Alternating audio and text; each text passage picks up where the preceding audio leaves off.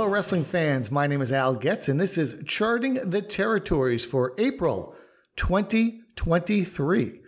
I'm here, and along with me is my faithful sidekick, companion, co-host, and friend, Mr. Jon Boucher. That's a lovely introduction. I'm smiling. I don't know if you could hear the smile in my voice. I'm smiling from that lovely introduction. How are you, Al? Happy April. From ear to ear. Happy April to you as well. I'm doing good. Baseball season is underway. And so far I have attended 2 games in person, and the Braves have lost both of them. Oh, no. So hopefully, I'm going tonight. We're recording this Monday, April 10th. I'm going to the game tonight against the Cincinnati Reds. So hopefully we will get back on track. Nice. The Reds still have Barry Larkin, Chris Sabo. Are those guys still around, or is that the? They are not. They might be, announcers. But no, I think the Cincinnati Reds are not what they once were, not the powerhouse that they were in years past. Too bad. Okay. Yeah. Now this month on the podcast, we're not going to Atlanta. We're not going to Cincinnati. We are going to Texas, and we are going to West Texas to look at Western States sports, which in wrestling circles is better known as the Amarillo territory. And we're going to look at it in 1971. Of course, a lot of the things we discuss on this podcast can be found on our website as part of A Year in the Life. So be sure to visit the site at chartingtheterritories.com to check that out. Now, in 1971 in Amarillo, John, the weather forecast called for a devastating cyclone to hit the region, with the potential to cause severe damage to all 3 wrestling members of the Funk family. We'll also look at the entire roster for the territory, highlight some of the biggest feuds, and building on what we discussed last month when we talked about Georgia and how local promoter Fred Ward seemed to have a little more say in laying out the cards in his towns, we're going to discuss some of the local promoters in Western States sports and what influence they had on the cards and wrestlers in their towns. All that, plus our regular monthly features, including John Plays Gordon Soley's Championship Wrestling Trivia, This Month I Learned, and we kick things off with Stuff John Bought Me off eBay. Mm-hmm. So this month, John bought me an album. Once again, we are back to the recorded audio stylings of involving wrestlers or wrestling adjacent. And this is the music from the motion picture soundtrack Body Slam, which was a staple on, I believe it was HBO or maybe Cinemax or one of the other cable channels in the late 80s. So, John, you, of course, have seen Body Slam, right? I have. I haven't seen it since the late 80s. I have not done a rewatch. I don't currently own a copy of it. Well, now I guarantee that when you saw it, you did not see it in the theaters, correct? Oh, absolutely not. No. And why? And why is that? Was it a straight to video release? There were legal wranglings that caused it to not have a theatrical release. Basically, the original screenplay was written by 2 attorneys, Shel Litton, or Lytton, Lytton, and Steve Burkow. And then they hired a director, Hal Needham, who apparently made several rewrites to their screenplay, so much so that Shel and Steve were really pissed off about it. And since they were lawyers, they did what they know best, and they went to court over this. And because of that, the movie did not have a theatrical release. Interesting. The director, though, that was the guy. He did a bunch of the Reynolds and Cars. He liked a bunch. I remember Smoking the Bandit, Cannibal Run, I think too. Right? Yeah, it could be. I definitely recognize the name Hal Needham, and that could be it. And of course, Cannibal Run is literally the greatest movie ever made.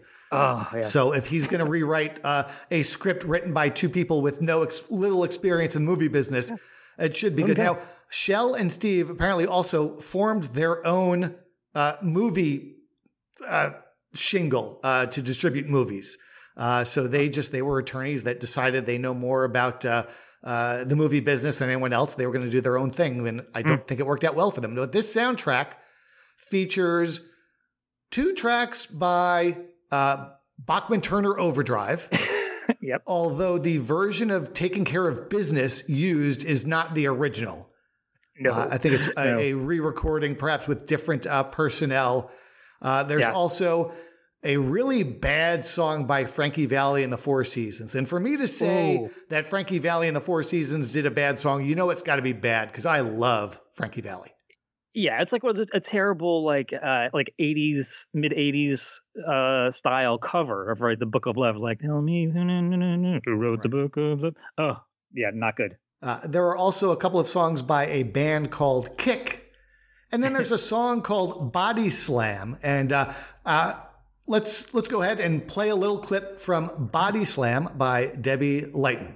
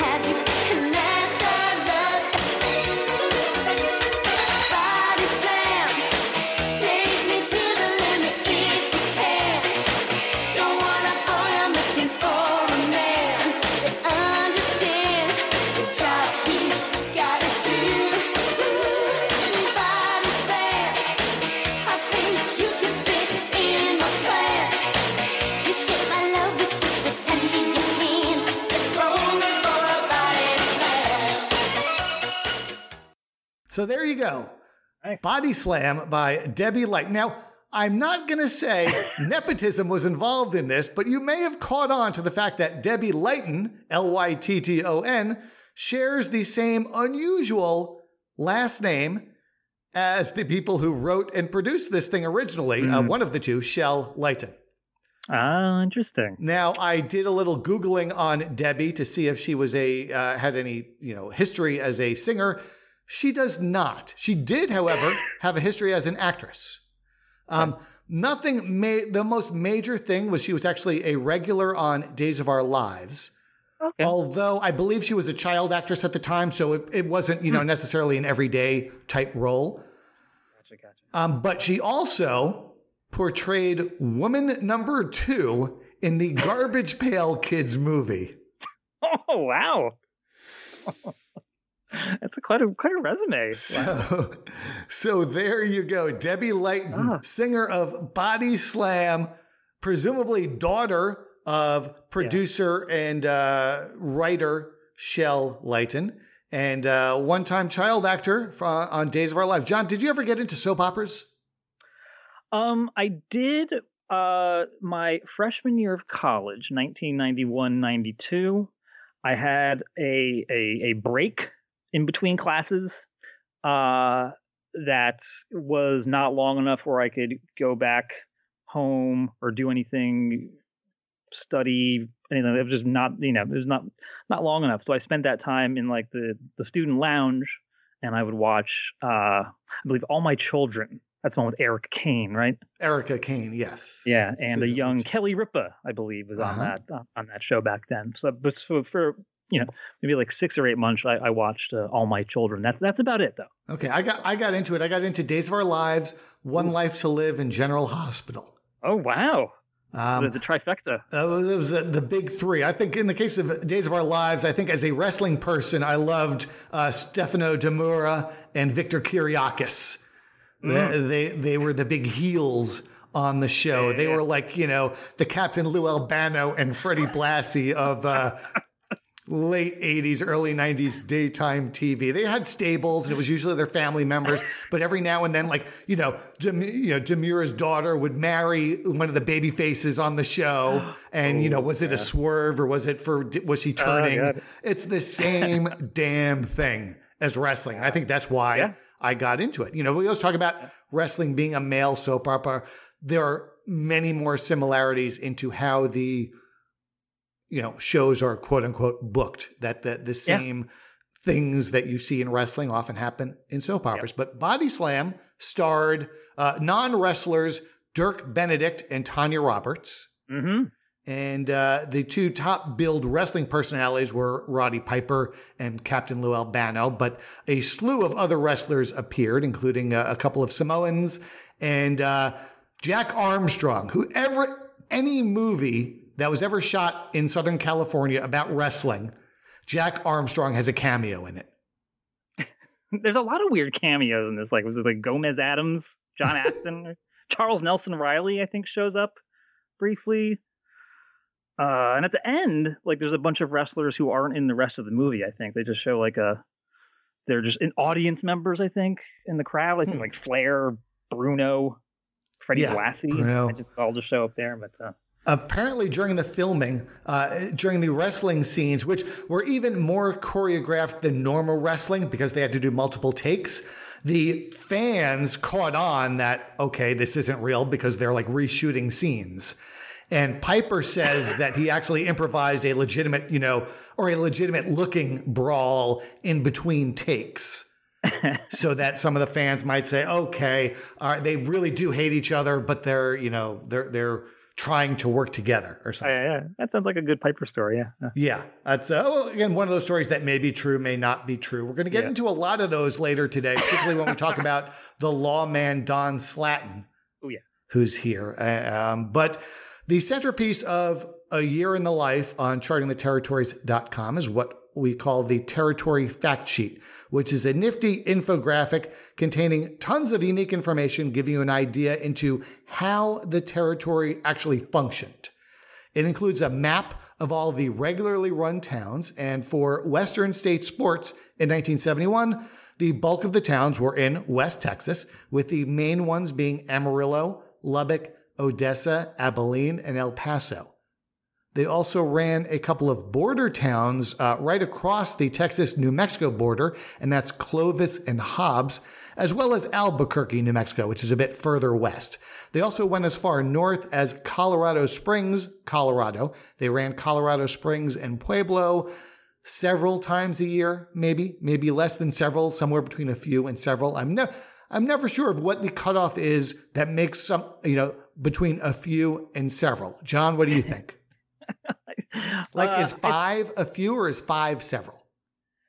I arbitrarily choose 6 as my number. Okay, I think three and 4 are definitely few. Yes, and I would say 7 is definitely several. I guess the question is whether 5 or 6 is where, you know, few ends and several begins. Yeah, we'll have to ask some. I don't even know who would be the expert on such a thing, but it's not me and it's not you. Oh, damn it. They also ran spot shows throughout the region, including some small towns in the Oklahoma Panhandle, and they even went into Kansas, a small town called Liberal, Kansas, which lies right on the border between Kansas and Oklahoma in the western part of the state. Now, knowing the demographics of Kansas and Oklahoma, I do find the naming of a town there, you know, being called Liberal to be quite interesting. All relative, you know. Perhaps it's some bastion, some hippie bastion in the middle of, you know, in the middle of the Dust Plains where all the, you know, the hippies, maybe that's where all the hippie wrestlers from the 70s came from. Boyette. I was looking at some outlaws in Tennessee in the early 70s, and there was a guy there named Hippie Ricky Kelso. And I wonder if that's where they got the name for Ashton Kutcher's character on that 70s show, Kelso. Yeah. That would be wild if that turned out to be true, but it seems like a stretch.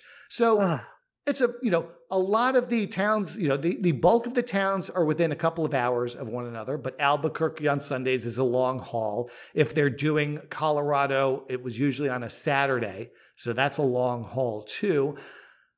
But even with the short drives, there's something different because there's literally nothing in between many of these towns. Now, a couple of years ago, I was doing some research down there. I was staying in Odessa, and I had to drive to Hobbs, New Mexico.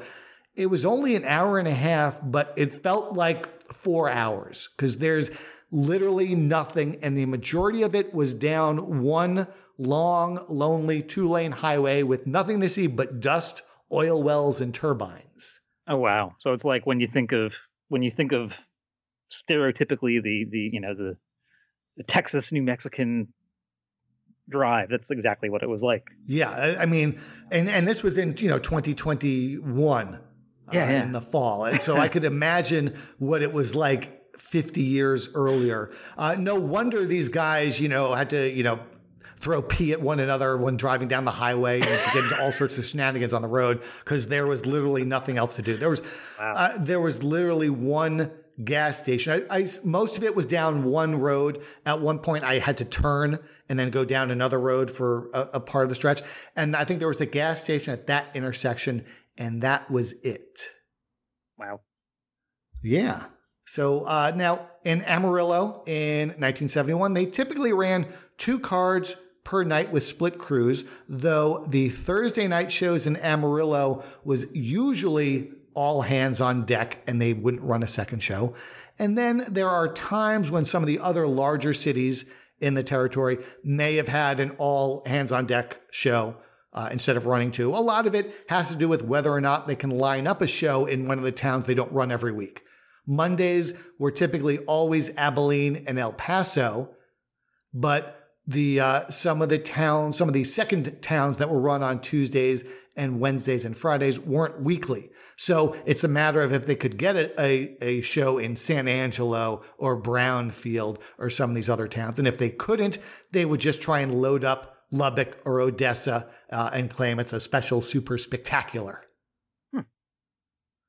In 1971, there was an average of about 21 wrestlers being booked regularly at any given time in the territory. So you can see if they're typically running 2 shows a night, that's an average of 10 or so each, though it usually wasn't 10 on one and 10 on the other. If they were running Lubbock and a smaller town on the same night, they would send 6 or 8 to the smaller town and have, 10 or 12 or more on the bigger show. It's not, the term wrestling show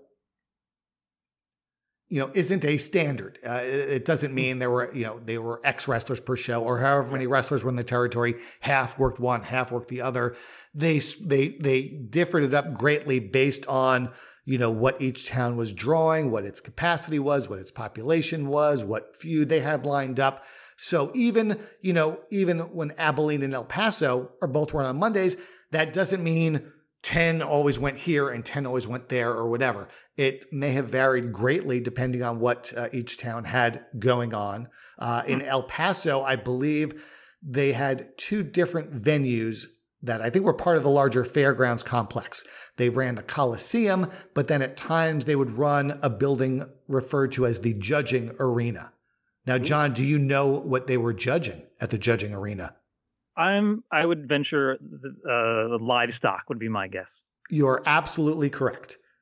At fairgrounds complexes, they typically have arenas for auctions or judging of livestock, cattle and whatnot, particularly in a place like Texas in the early 70s. So I would assume based on, whether they could run the Coliseum or the judging arena would impact how many wrestlers they might have had on that night. The judging arena, I'm assuming, was the smaller of the 2 venues. So they might have, decided to load up Abilene one Monday and run the judging arena, or because they couldn't run the Coliseum and had to run the judging arena, the same thing would apply. Now, using our spot rating statistic, which measures a wrestler's average position on the cards, the main eventers in West Texas in 1971 consisted of 3 baby faces and 2 heels. On the babyface side, you had Dory Funk Sr. and Terry Funk, joined by Ricky Romero. Keep in mind, Dory Jr. is the world heavyweight champion at this time and is spending most of his days out of the territory. On the heel side, you have Ciclon Negro and one of the Infernos, the one generally referred to as Clubfoot Inferno. The other Inferno ended up a little lower on the cards as an upper mid-carder. They usually wrestled in tag team matches, but occasionally they would have singles bouts.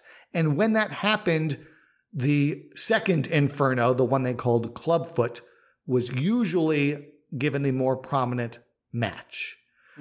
They called him Clubfoot because he wore a loaded up boot as his gimmick. The same thing that so many heel wrestlers did where they would, load up the boot. But in this case, the boot also had a thicker sole than the other boot.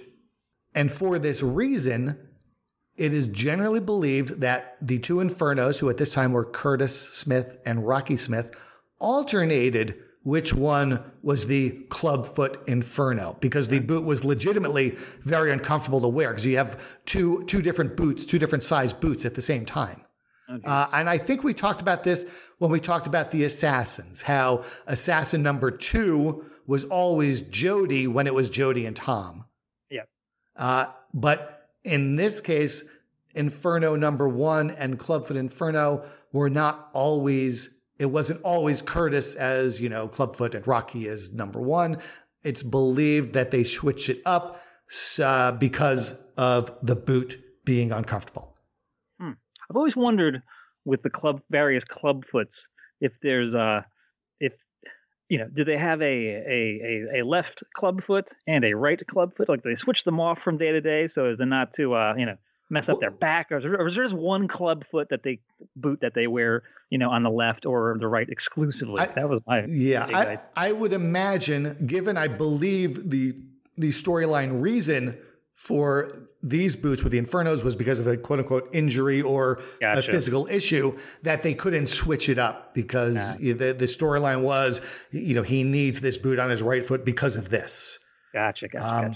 But again, perhaps wrestling fans didn't think the way that we do and they could get away with switching it up. But that would have been another way to alleviate the stress on the body, would be to switch up which foot it was. Other upper and mid-carders, aside from the first Inferno, were a pretty heel-heavy collection of talent. You have Ricky Hunter under a mask as the Spartan. You also had Bull Ramos, Killer Carl Cox, the Beast and the Butcher. In this case, the Beast was Yvonne Cormier, and the Butcher was actually billed as Butcher Brower, better known as Fred Sweetan. You also have Pak Song, and you have a masked Tom Jones as the Gladiator. Now, seeing Tom Jones not only under a mask, but also as a heel was unusual. Yeah, you got me there. That's very funny and accurate. Yeah, so I need Tom Jones to write a sequel. So every now and then, it was unusual. On the babyface side, in the upper mid-carder category, are Lord Alfred Hayes, Roberto Soto, and Nick Kozak. I always get a kick out of trying to picture Lord Alfred Hayes as a babyface.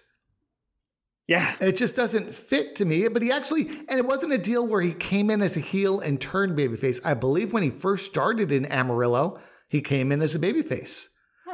It's just so weird to me to picture that character as a babyface, but apparently he was. Yeah, I don't know that I've ever seen any. I've seen the video of him as a heel, and it's fantastic. Oh, he's great. He was so great. Good. Yeah. Yeah.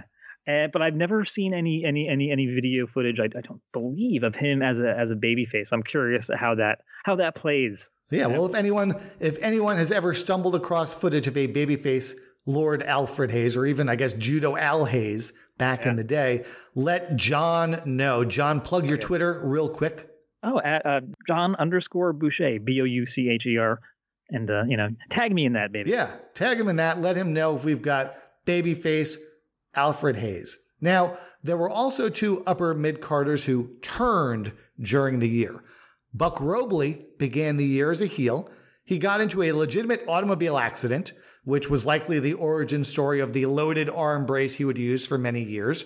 At one point, I think he had the record for the longest arm injury, although it was broken by Iron Mike Sharp in '96, I believe. He was moved into a managerial role while he was recovering, managing the team of Bobby Hart and Lorenzo Parente. But he ended up turning babyface out of that deal when Hart and Parente got into a feud with the Infernos, who were managed by J.C. Dykes. The tag team feud sort of spun off into some six-man tags and then some singles bouts between Robley and Dykes, where Robley was clearly the babyface. And then when he returned back into action as a full-time wrestler, he was a babyface.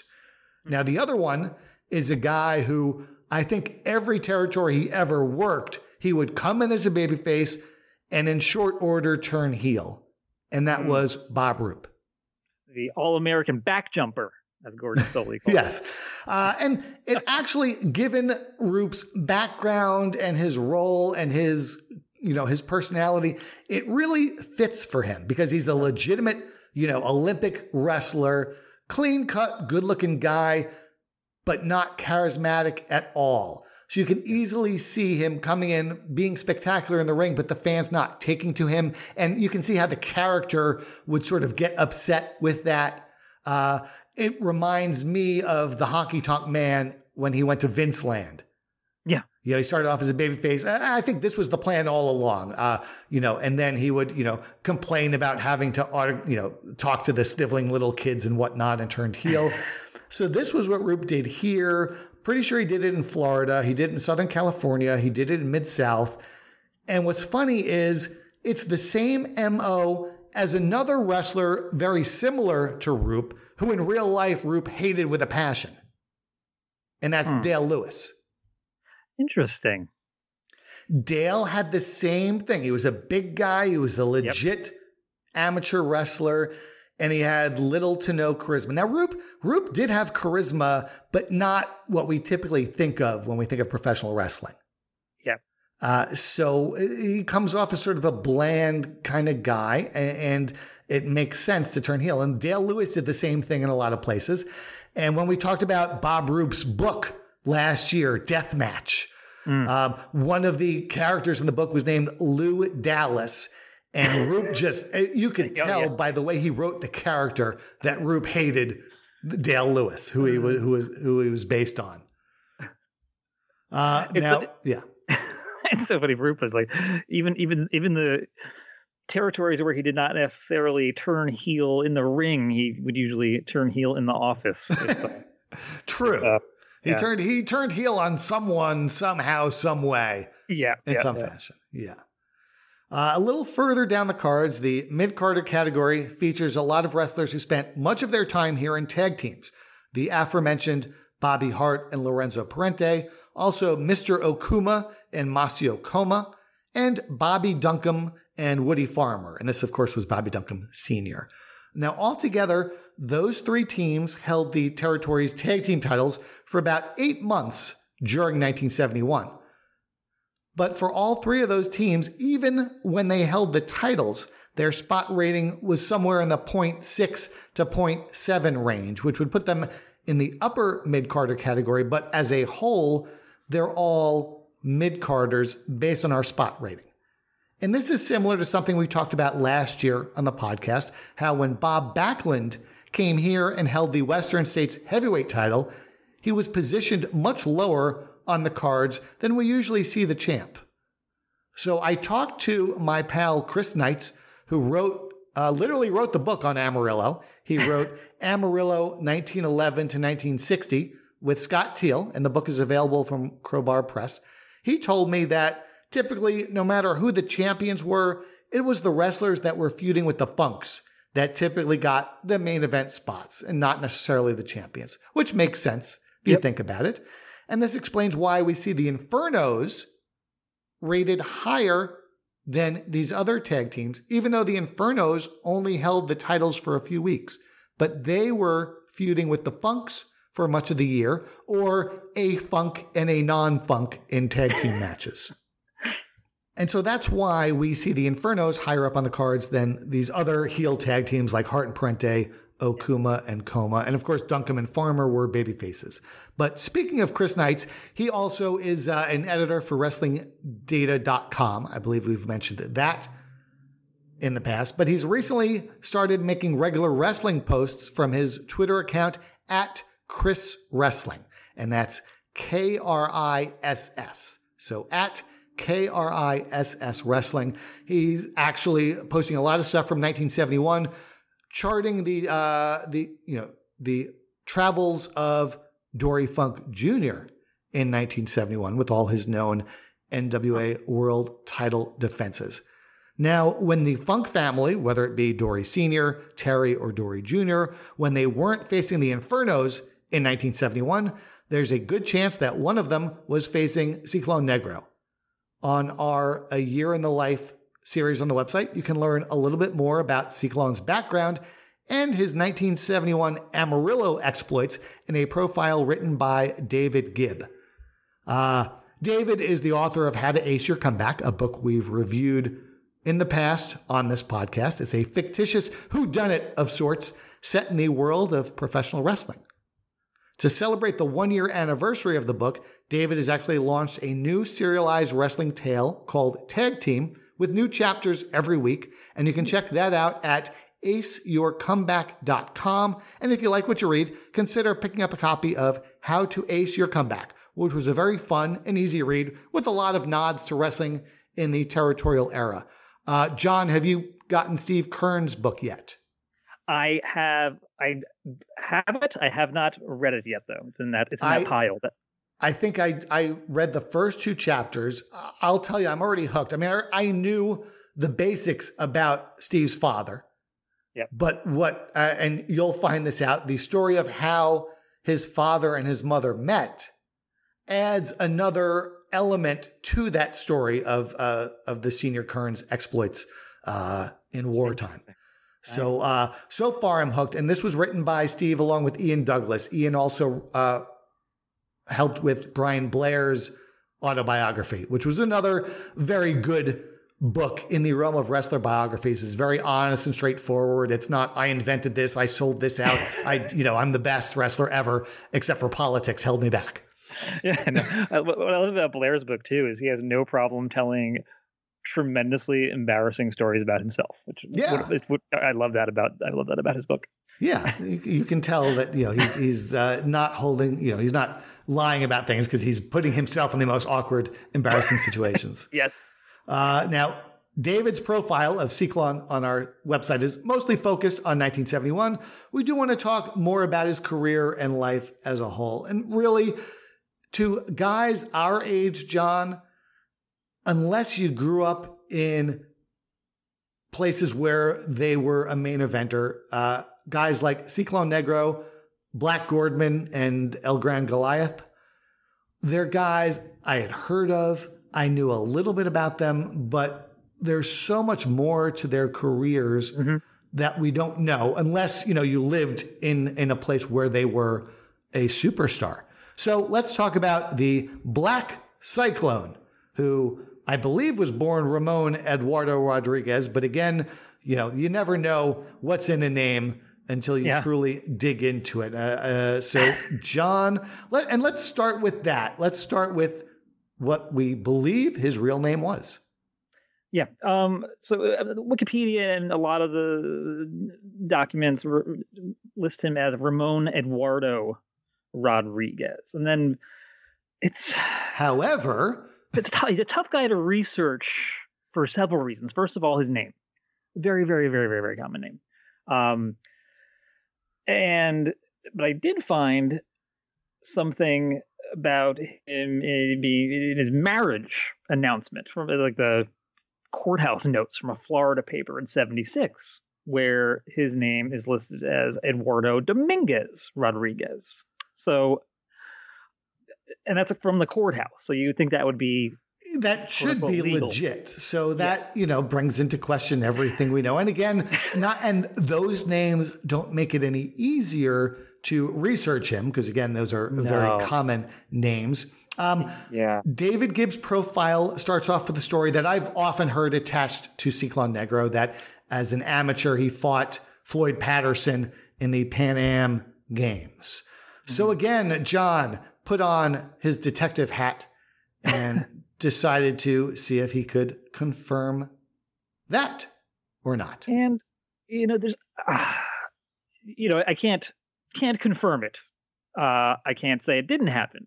But if you had to guess, I would say no. I would say that is not true. And his family tells the story as if it's true, or at least as if they believe it to be true. Right. Your reasoning for that is that you found a list of boxers who competed at the Pan American Games. Yeah. And so this was believed to have happened in 1951. 51, correct. And you checked this list of boxers. Yep. And did you find anyone with a name that could have been Ciclon? No. There was no Ciclone, no Floyd Patterson. So not only was there no one that could have been Ciclone, Floyd Patterson never competed in the Pan Am Games. Yeah, no. According to this site. Yeah, and I actually bought a book, like a Floyd Patterson biography, and there's no mention of him fighting at the 51 Pan Am Games. His first big thing was like the 52 Olympics, I believe.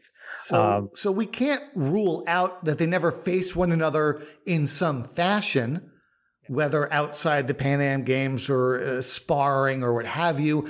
That may have happened, and it sort of got, each time the story was retold, it was, they added a little embellishment to it. Yeah. But the statement, Ciclon Negro fought Floyd Patterson at the 1951 Pan Am Games is most likely false. Yeah. There's, it really seems like one of those things, like you said, like promoters repeated over and over from 1960 on that just everyone took as the truth. And with his family, his wife or his widow now at the time, they didn't marry until the mid 70s. So she wasn't there. And she was much younger than him at that time. So she wasn't even, she wouldn't have been alive in 1951. No. But, because of his wrestling, regardless, his knockout punch was one of his trademarks, along with the headbutt pile driver, brain buster, and the big huge bumps he would take for everybody. Right. Yeah. So it's so hard with, again, like talking about the names. There's either one of those names is so hard to research. With guys who aren't born in the U.S., I'll usually try to find harder some sort of immigration naturalization record, so we could talk about them post. But with that name, even after narrowing the search results using his birth year of death, place of birth, still yielded upwards of 30,000 immigration and naturalization results. And sadly, John, you cannot go through them at the rate of 1,000 a day to get these done in a month. So as much as I tried. Yeah. Maybe in the 40 years from now, if John and I are still doing this damn podcast, we'll have an answer. If he goes through 5 a day every day, we'll circle back. Yeah, we'll check back. He also, aside from being a boxer, he also is a welder. And of course, I get all sorts of Flashdance, vibes when I think of welders. But Ciclon Negro is definitely not, probably didn't look as good, getting all sweaty and working as Jennifer Beals did in that movie. It's interesting. The reason given for him transitioning from boxing to wrestling was that he was too heavy. He got too big. Love the weights. Yeah.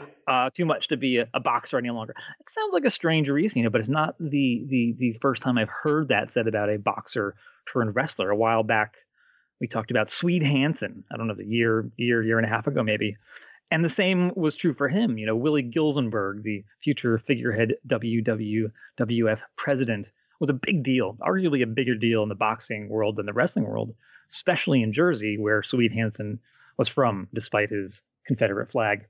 And a similar story was given for his transition into wrestling. Too big for boxing. But, the reality of his situation was more likely that Swede was a commanding physical presence, but not a great boxer. And that commanding physical presence can take you further in wrestling than as a boxer. Yeah, I could see boxers needing to be more, quick on their feet. And they're all in great shape, don't get me wrong. They all are well defined. But, the bodybuilder's physique is not one made for moving, back and forth and in and out and ducking and weaving and bobbing.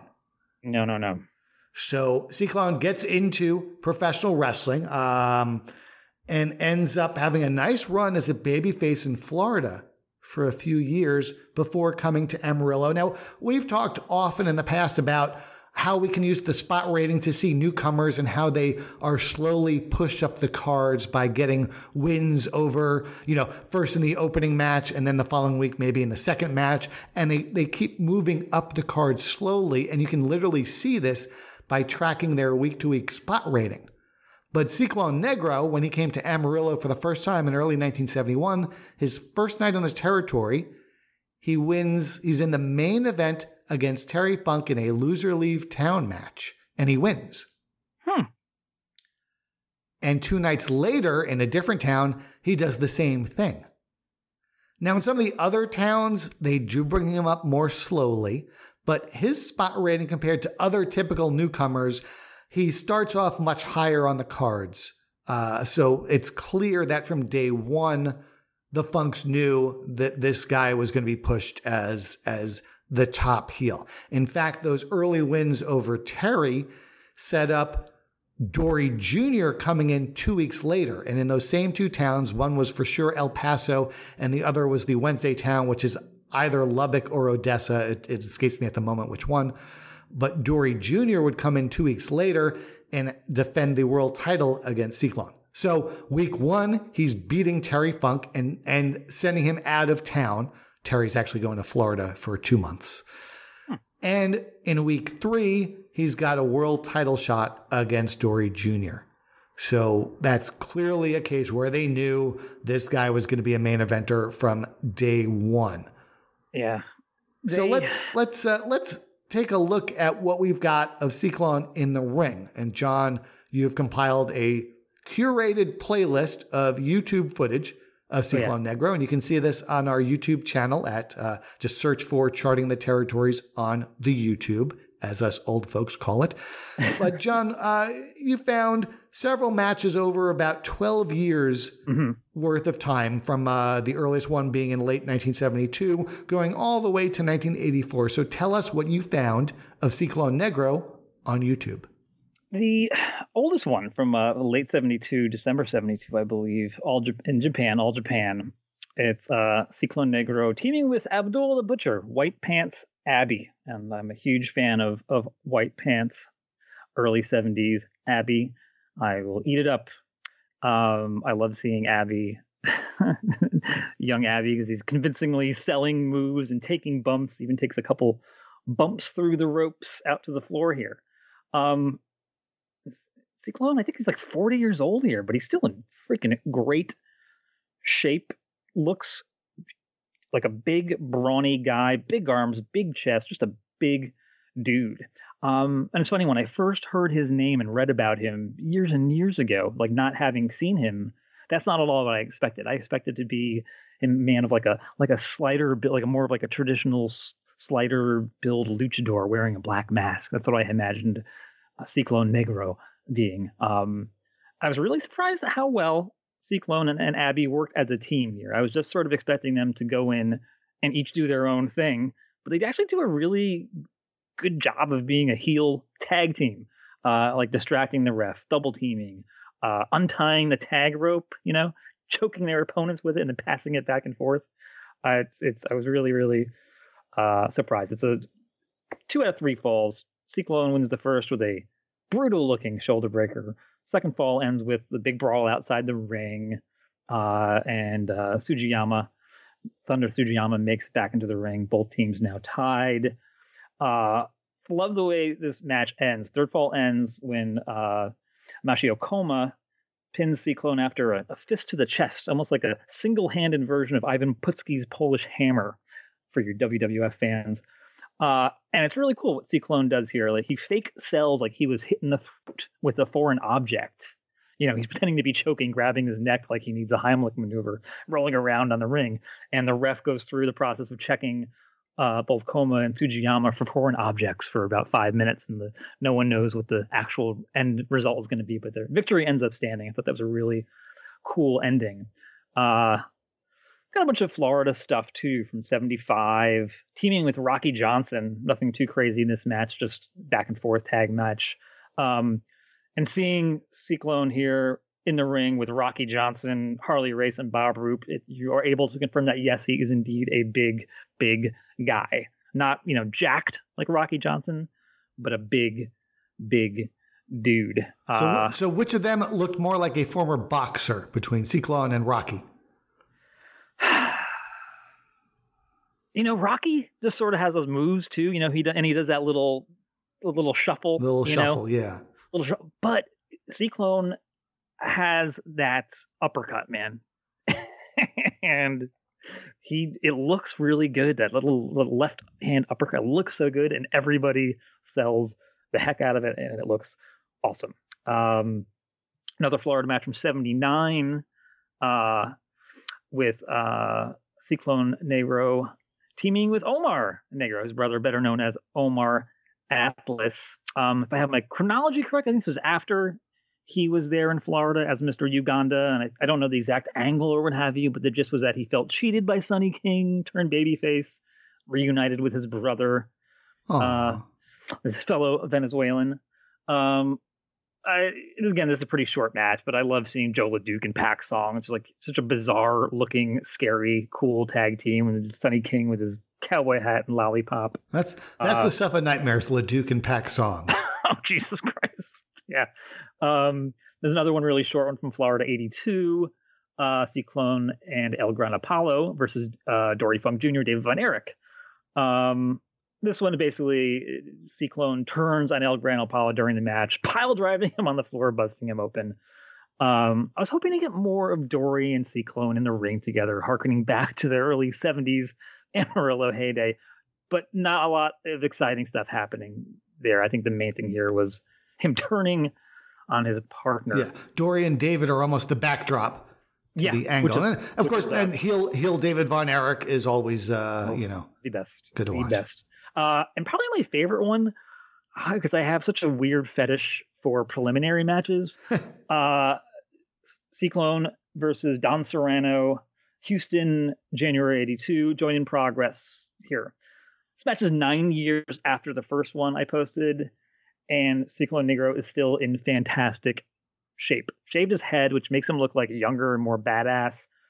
And he does a move here that he also does in the match from '72, where he's like trapped in a head scissors, and he'll roll through. So his opponent is in like a seated position while applying the head scissors. Then he'll do like a handstand, and just for a balance on his head for 4 or 5 seconds, and then twist himself out of it. It's such a cool move coming from a big guy like that, because honestly, it's more like the kind of move you expect during like a Tiger Jackson versus Lord Littlebrook match, and not a Ciclon Negro match. It looks so badass when he does it. This is just a great example of like a 10-minute prelim match, back and forth, head scissor, armbar type stuff. They display good sportsmanship until the last 3 minutes, where Serrano doesn't break clean on the rope, and then Ciclone really starts bringing it and finishes Serrano with a move that was almost like a pedigree minus the double underhook. Not super exciting, but like a perfect match for like the second match on a house show. I love that. And the last one was from '84, near the end of his career. 52 years old, Ciclone is. Still looks in pretty good shape. Regardless of how old he is, everyone still puts him over as being an ex-boxer. And he hits King Tonga, Haku, here with that left-hand uppercut, and he sells the heck out of it. Tonga sells it here in 1984, just like Mashio Koma did in 1972. Ultimately, this match, though, is about the veteran doing the honors for the youngster, and Tonga nails Ciclone with an awesome-looking thrust kick there, right to the under the chin. Ciclone sells it tremendously and gets beat in about 5 minutes. I love the Serrano match, and I love the '72 match from Japan. So if you have to pick two to just watch, I would choose those two. Yeah, but it's such a wide variety of opponents, even just among his Florida matches. You go from him as a babyface against LeDuc and Pac Song, and then a few years earlier against Harley and Bob Roop. That you have to be a really good wrestler to adapt to all these varying styles. Yep. And, the match with King Tonga, as much as we all know that Haku is the toughest son of a bitch in the world, and in his prime Haku versus an in his prime Ciclon Negro, that's one of those, maybe, just maybe Ciclone has a fighting chance, but maybe not. And we'll never know because, of course, their primes were about 20 years apart. Yeah. So there's a great article on Slam Wrestling about Ciclone. And on our website, when we go through the roster, I link to numerous articles on Slam Wrestling. We often talk about how so many of these sites and books are full of embellishments or lies regarding wrestlers. Slam Wrestling and Greg Oliver is one of the best sources as far as weeding out fact from fiction. So if you really want to learn a lot more about many of the wrestlers who worked in Amarillo in 1971, you should check out our site and link to the various Slam Wrestling articles. A newspaper clipping from 1960 verifies something you said earlier. When you first heard the name Ciclon Negro, you, just like me, pictured a masked wrestler. Yes. It just maybe this is, we were young growing up in the 80s. We probably fell into certain stereotypes, and what few Mexican wrestlers we were aware of all wore masks. So perhaps we just hear the name Ciclon Negro and make an assumption. Yeah. However, that assumption turned out to be true because in 1960, when Ciclone worked in East Texas, he didn't come to West Texas till 71, but he did work in East Texas. He is described in this article, in an article from the Brownsville Herald. Ciclone is described as a broad-shouldered drop kick specialist who wears a black mask. Also interesting, I was reading a little more about the mask thing, and how he was unmasked, like it's voluntarily almost. So there was a match with, I think it was Pat O'Connor, a title match, NWA title match. And during the match, O'Connor sort of twisted the mask around, like blinding him, blinding Ciclone, and then was able to, get him to do the O'Connor roll, pin him, 1, 2, 3. And Ciclone blamed the mask for the loss and said if he was granted a rematch, another title match, he would unmask, and then that was how he. So I'm wondering if, because I've seen later photos of him. I'm not talking like Mr. Uganda in the 70s, like still like mid 60s, also wearing the mask later. So I'm wondering if this was an angle that they would do in other towns or in other territories, where he came in and would have that sort of right. That's typically how they would do it. They would repeat these things in other places. And that finish with the masked wrestler getting their mask twisted up, causing them to lose, happened a lot in this era. This is the first I've heard of the wrestler acknowledging maybe it was a mistake to wear a mask. Yeah. Thus, next time I will take it off. But that might, every now and then you see like Al Lovelock when he was the Great Bolo. I think he did a thing where he voluntarily unmasked. So perhaps this was the rationale for that, was the same kind of thing. Interesting. Yeah. That's neat. Now another clipping. This is a cute one. And the Modesto Bee from Modesto, California, 1966. Pepper Gomez versus Ciclon Negro. Ciclone calls Gomez a girl wrestler. Yeah. And says that he's not a real Mexican, but a gringo. Yeah. Oof. Yeah. And Pepper's comeback is saying that Ciclon Negro is a big bag of wind. Well, I mean, literally, yeah. I mean, that's why he's called Ciclon Negro. Yeah. But yeah, just calling him a girl wrestler, that's hilarious to me. Another fun headline that you sometimes see back in the days when, reporters at newspapers actually, were skilled wordsmiths. That was a good one, yeah. December 28th, 1966, the Santa Rosa Press Democrat from Santa Rosa, California. The headline, wrestlers clean boots on foe's face. Here's another tag team that would give me nightmares: Ciclon Negro and the Mongolian Stomper. Oh, geez, man. Yeah. I guess at some point during the match, they had Pepper Gomez outside the ring and were basically using him to clean off the bottom of their wrestling shoes, their boots. Such a great visual. Yeah. So, we, of course, all of these clippings and articles about Ciclon we will post on Twitter. So follow me at Al Getz Wrestling. Well, you can also go to our YouTube channel to see all that footage of Ciclon in action. I think at this point we have given out a good bit of information and trivia about Ciclon Negro. And speaking of trivia... Oh, it's that time.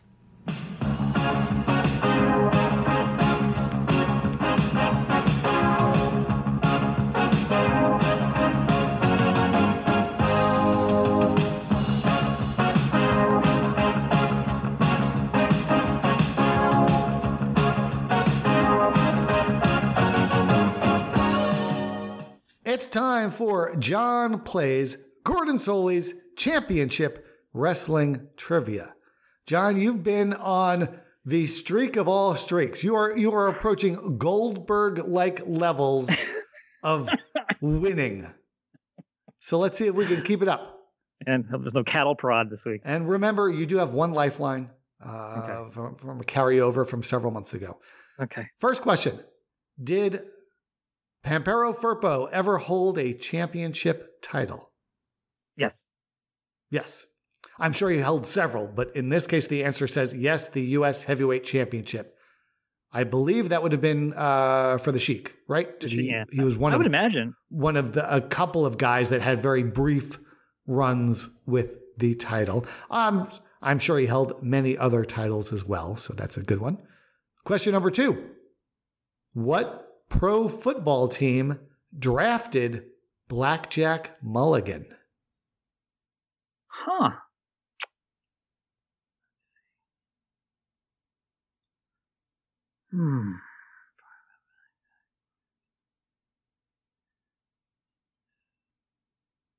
I'll go with the Kansas City Chiefs. Is that your final answer? Final answer. That is incorrect. Okay. According to Gordon Soley's Championship Wrestling Trivia game, Blackjack Mulligan was drafted by the Denver Broncos. Okay, interesting. Is that real or is that just? I don't know. I'm not sure. I'm sure one of our listeners can find out. Yeah, that's the first I've heard of Bob Windham having been drafted. I've got Blackjack's book with its 34-point type. Maybe I could look that up later. Check that out, because maybe we'll give you this one on a technicality. Okay. Third question: which wrestler is generally recognized as the European World Champion? This is for 1985. Yeah, this game came out in the mid 1980s. Could I go with Les Thornton? Is that your final answer? Final answer. Otto Wanz. Oh God. You were trying to think which American wrestler would have been billed as European World Champion. Yeah, as opposed to an actual. Had someone asked me this question, I would have thought of Billy Robinson. Oh, yeah. In some places, they would bring him in as that, bill him as that. So, all right. Well, you're 1 for 3. Oh, damn. Let's see if we can salvage this with the fourth question, which is normally a true-false question, although this is a fill-in-the-blank question labeled as true-false. So, I don't know. Okay. Bottom wrist blank. Bottom wrist lock? Is that your final answer? Yeah, I guess. Yeah. You're correct. Okay. Oh. Okay. All right. After a good 4 or 5 months of being undefeated, unchallenged, John comes back down from the heavens. Yeah. And is 2 for 4 on the day. That was a tough one. I pulled it out. The blackjack question, whether it's true or not, even if it was, something that was common, that was a hard one. Yeah. I can see overthinking on the auto question. Yeah, definitely. Yeah. So I think perfectly reasonable performance. If not what you wanted to, it's how the trivia ball bounced. Yeah. So, there you go. This is a tough one. Yeah. They all can't be easy. If they were all easy, it wouldn't be a challenge. So now we talked earlier about Dory Funk Jr. For most of the year, he is traveling the world as the NWA World Heavyweight Champion, but he did make numerous appearances in this territory. As a matter of fact, I think I've got more than 35 matches here during the year. And the way I calculate the spot ratings and determine who's a full-timer, who's a part-timer, and so on and so forth, Dory Jr. shows up as a part-timer, as a regular but part-time wrestler. He really isn't. It's a function of just how I calculate these things. In particular, you have to be in the territory for 3 weeks out of a 5-week period. And when Dory would come in, he's usually in for a week or so at a time, but how it works is he starts the previous Sunday and then stays through all the following week. And then if he comes back 2 or 3 weeks later, again, even just once on that last Sunday, my system credits him as being there for that week. Okay. So it's one of those flukes. Also, when Andre would go to the AWA and stay for a month at a time, instead of most places where he's in for 1 or 2 weeks, again, the way I calculate these things, he would get credit for being a regular.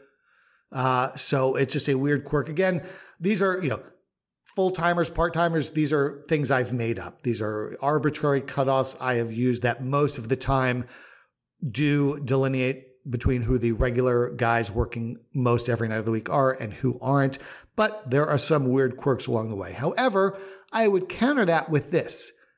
In 1971, at the time, a fan watching the TV program, is Dory Jr. brought up regularly? Even if he's not always there, is he portrayed as, quote unquote, a regular character on the TV show, of this?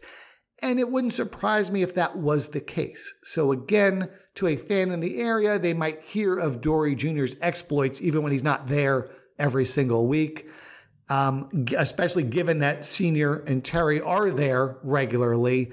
It stands to reason that he is portrayed as a character as opposed to someone who left and might come back at some point in the future. Yeah, and you'd assume that they probably get occasionally some, a film from wherever he was and something like that. Show that on the TV. Yeah, and when he's in for his 8-day runs, he might not only be on TV. They might actually time it out so that he gets 2 TVs. Yeah, if he comes in, I think. I think they filmed TV. Chris Knights would know this better. He'll correct me if I'm wrong. It was either Thursday day or Saturday day. Would be when they did the TV out of Amarillo. So, but yeah, depending on when Dory's schedule was, he might even be able to come in to catch that one TV before his week-long run. But again, who knows? Unless we had, not only do we need to have the TV from 1971, which we don't have, but we would need to have it from every market in the territory because they're all slightly different because of those local promos. And in some territories, they actually filmed different TV. Yeah, it's wild to think about whenever you hear about in this era. I know Florida did it too, I think, for a while. Just like the weekday day TV tapings for these wrestling shows. It's crazy to think about now. Like you would never do that now. It's insane. Well, but they had no choice but to do it then because they needed to run house shows every night. And again, they're not looking to fill. These are in the TV studio. They usually have attendance of 80, and they're all comped. So it's pretty easy to get 80 folks in Tampa, Florida, or, Birmingham, Alabama, or what have you, to show up for these little free TV tapings. Now, we talk a little bit about some of the local promoters. Gory Guerrero was the promoter in El Paso, and a lot of times he's bringing in guys like Gordman and Goliath or Mil Mascaras, although usually when he would bring in Mil would also work a couple of other nights in this territory around it. But Gory also had a few lucha wrestlers that he would use that didn't always work the rest of the towns in the territory, including Gory Guerrero Jr. And in 1971, Gory Guerrero Jr. was the wrestler now known as Chavo Guerrero Sr. Huh. So he went from a junior to a senior in a span of 30 or so years. You also have Nick Roberts promoting Lubbock, and Nick, of course, is the father of Baby Doll. You have Mike London promoting Albuquerque, New Mexico. You have Chief Little Eagle promoting Hobbs, New Mexico. And in Abilene, Texas, we have a guy who, and I like to say this for a lot of guys, but even in a profession full of crazy characters, the lawman Don Slatton stood out as even crazier than the regular amount of crazy. So Slatton was the local promoter in Abilene, and he very clearly had the leeway in how he booked his towns because in Abilene, he was promoted as a main eventer.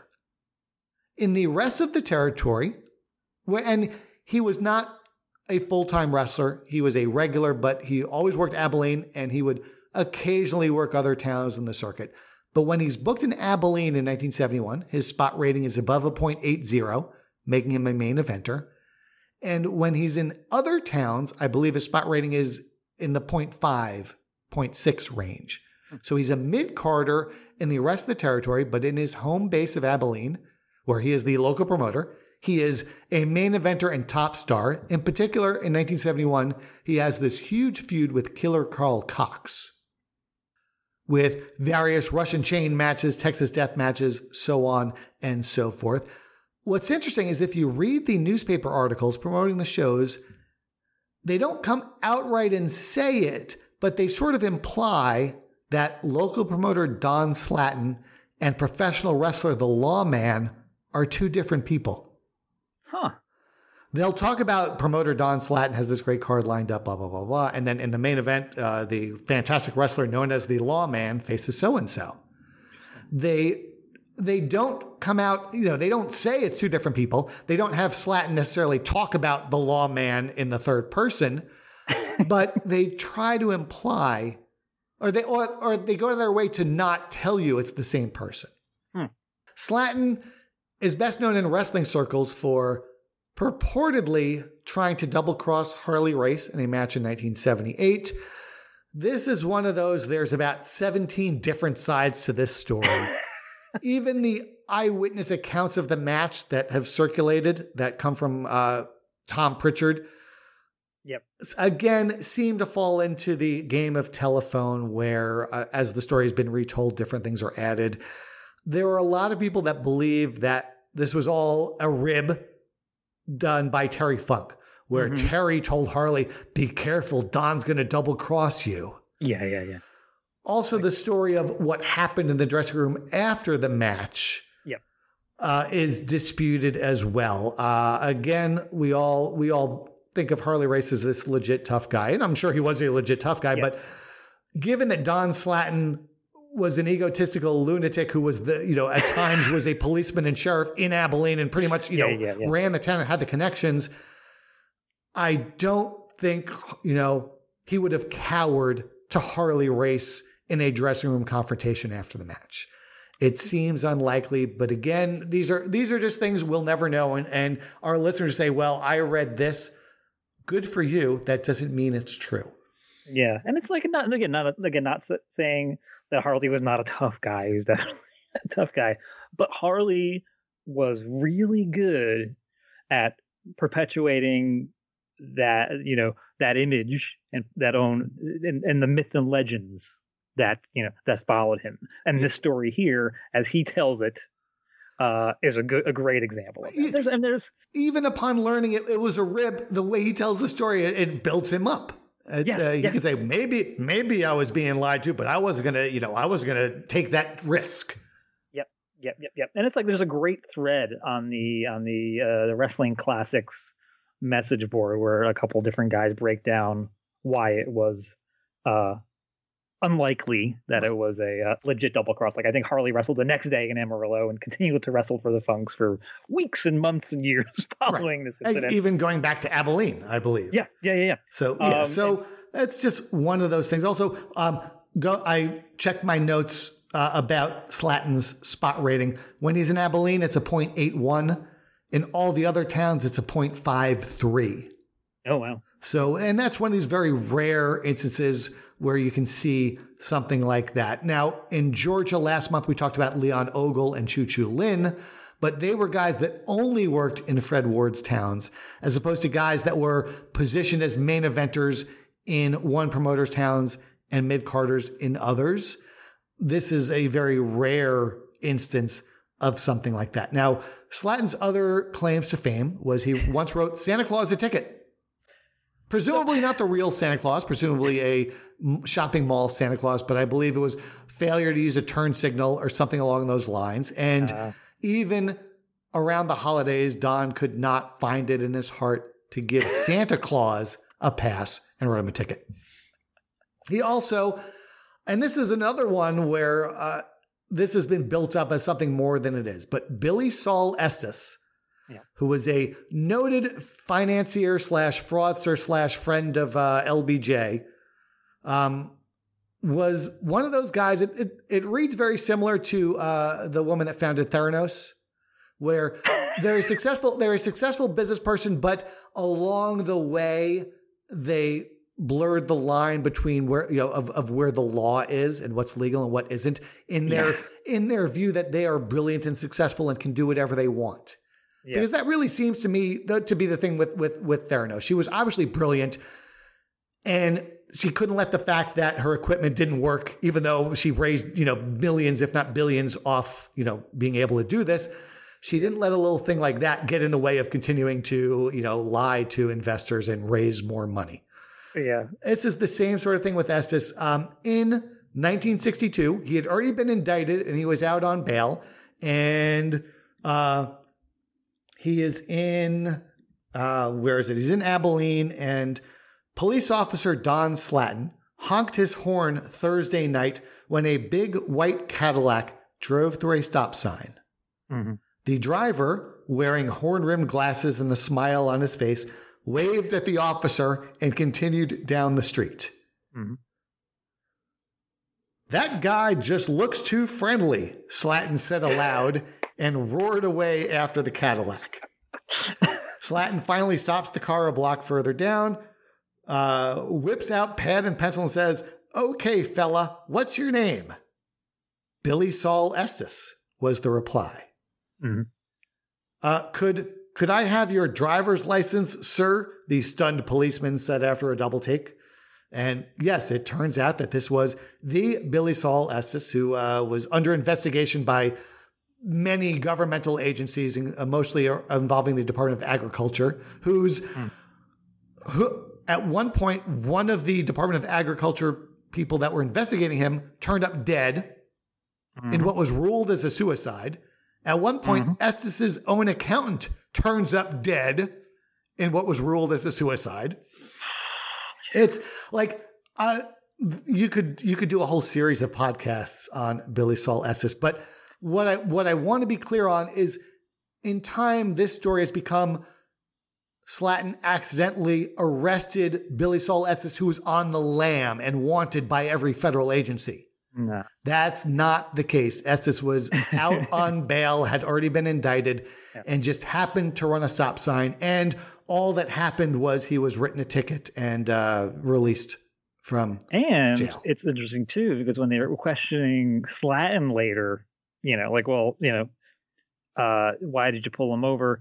He was quoted as saying that he had, quote, "pretty good knowledge," unquote, that his license was expired before he pulled him over. So it's like someone may have given him a tip, right? That was happening. And this Estes guy is just, oh my God, like wild. Like so many scams, like non-existent ammonia tanks, the land fraud. Well, he had a small number of ammonia tanks, and when investors would come to see them, he would show them a small room with a small number, and then while he's driving them to the next site, someone else is loading those tanks, speeding to the next site, and putting those same tanks with different tags for serial numbers. Yeah. And he was convicted, paroled, and then 8 years later, convicted of the same sort of fraud and went to jail again for 4 or 5 years. Yeah. And like later in his life, just like claimed that LBJ was involved in the JFK assassination and that Johnson, LBJ, was involved in the homicides that we're talking about. Because according to Estes, LBJ thought the investigator would uncover the fact that LBJ was somehow involved in these schemes. So just a lot of wild story. If you're interested in more, you should Google Billy Saul Estes. His name is Billie, middle name Sol, last name Estes. And you will go down a rabbit hole for days if you're not careful. Yep. We talked about Gory Guerrero. He actually brought in El Santo a few times during the year, and in one case drew a crowd of over 7,000. This was in July of 1971 for Santo teaming with Ricky Romero against the Infernos. Now, A Year in the Life at chartingtheterritories.com has more attendance figures. We have a handful from El Paso. We have a handful from one of the other towns. And then we also have attendance figures for weekly shows in Lubbock, which come from a book written by Jason Freeman. And I believe these attendance figures came from Nick Roberts' own personal journal. The author of the book was friends with Baby Doll, Nicola Roberts, and was able to get access to Nick Roberts' records for Lubbock. So it's got results and attendance figures for decades worth of shows in Lubbock, Texas. There's lots of stuff to be learned from reading A Year in the Life, just like John and I learn new things each and every month, which brings us to our monthly segment called This Month I Learned. So, John, what did you learn this month? So, at some point during my Ciclon Negro research this last month, I went down not a black hole, but a Black Guzman hole. At some point in the 60s, he acted as a scout of sorts, I guess you could say, for the Houston office, and was played a big role in getting Cyclone and a bunch of other Central South American talent into the territory for Boris Segal or Paul Bosch. So this month I learned that the lead singer of the heavy metal band Wasp, years before he was known as Blackie Lawless, went by the name Blackie Guzman. I think I've heard that. Spelled Goozeman. And that this was indeed a nod to the pro wrestler. Did a little searching and found on Twitter, let me discover that this fact was confirmed by Vandal Drummond, a.k.a. Kurt Brown, a few years back, who, if anybody is the perfect person to confirm a fun fact like this, it is Kurt Brown / Vandal Drummond. That's wild. We're talking about ties between wrestling and music. Yesterday in my car, I had my iPod on shuffle, and The Legend of Chavo Guerrero came on by the Mountain Goats. Yeah. It's a beautiful, touching, tribute to Chavo. So, all right, there you go. We learned something new about Blackie Lawless. Yes. What I learned this month involves Ox Baker. Now, last month, of course, we talked about Georgia. One of the big stories in 1972 in Georgia was the death of Ray Gunkel, which in storyline was attributed to the dreaded heart punch of Ox Baker. And over time, Ox would be built up not only as being responsible for the death of Gunkel, but also the death of Alberto Torres, based on Torres passing away. He fell ill after a match with a tag match involving Ox Baker, and died, I think, a week or two afterwards from injuries. But they would always credit Ox as being responsible for the death of not only Gunkel, but also Torres. However, this month I learned that at the time of Torres's death in the Deus Ex territory in Nebraska, credit was given not to Ox Baker, but to his partner at the time, who was masked wrestler The Claw, better known as Tom Andrews. which is very interesting because that means that Tom Andrews in 1971 was involved in two very controversial angles. Not only taking credit for the death of Alberto Torres, but later that year when he went to work for Goulis as one half of the interns, the angle where they painted Bearcat Brown white. Huh. Wow. That's a hell of a couple of angles for a wrestler to have to be involved in. Yeah, that's wow. Oof. And interesting that This Month I Learned has to do with Nebraska, because next month on Charting the Territories, we are going to cover the Deus Ex territory in Nebraska in 1971. Of course, with Charting the Territories, my goal is to cover all territories, large and small. And in 1971, the Nebraska territory was definitely on the small side, and it's one that really doesn't get talked about a lot. As a matter of fact, by the end of 1972, it's done. And Joe Dusek is just a local promoter for Vern, promoting Omaha and maybe one other town in South Dakota.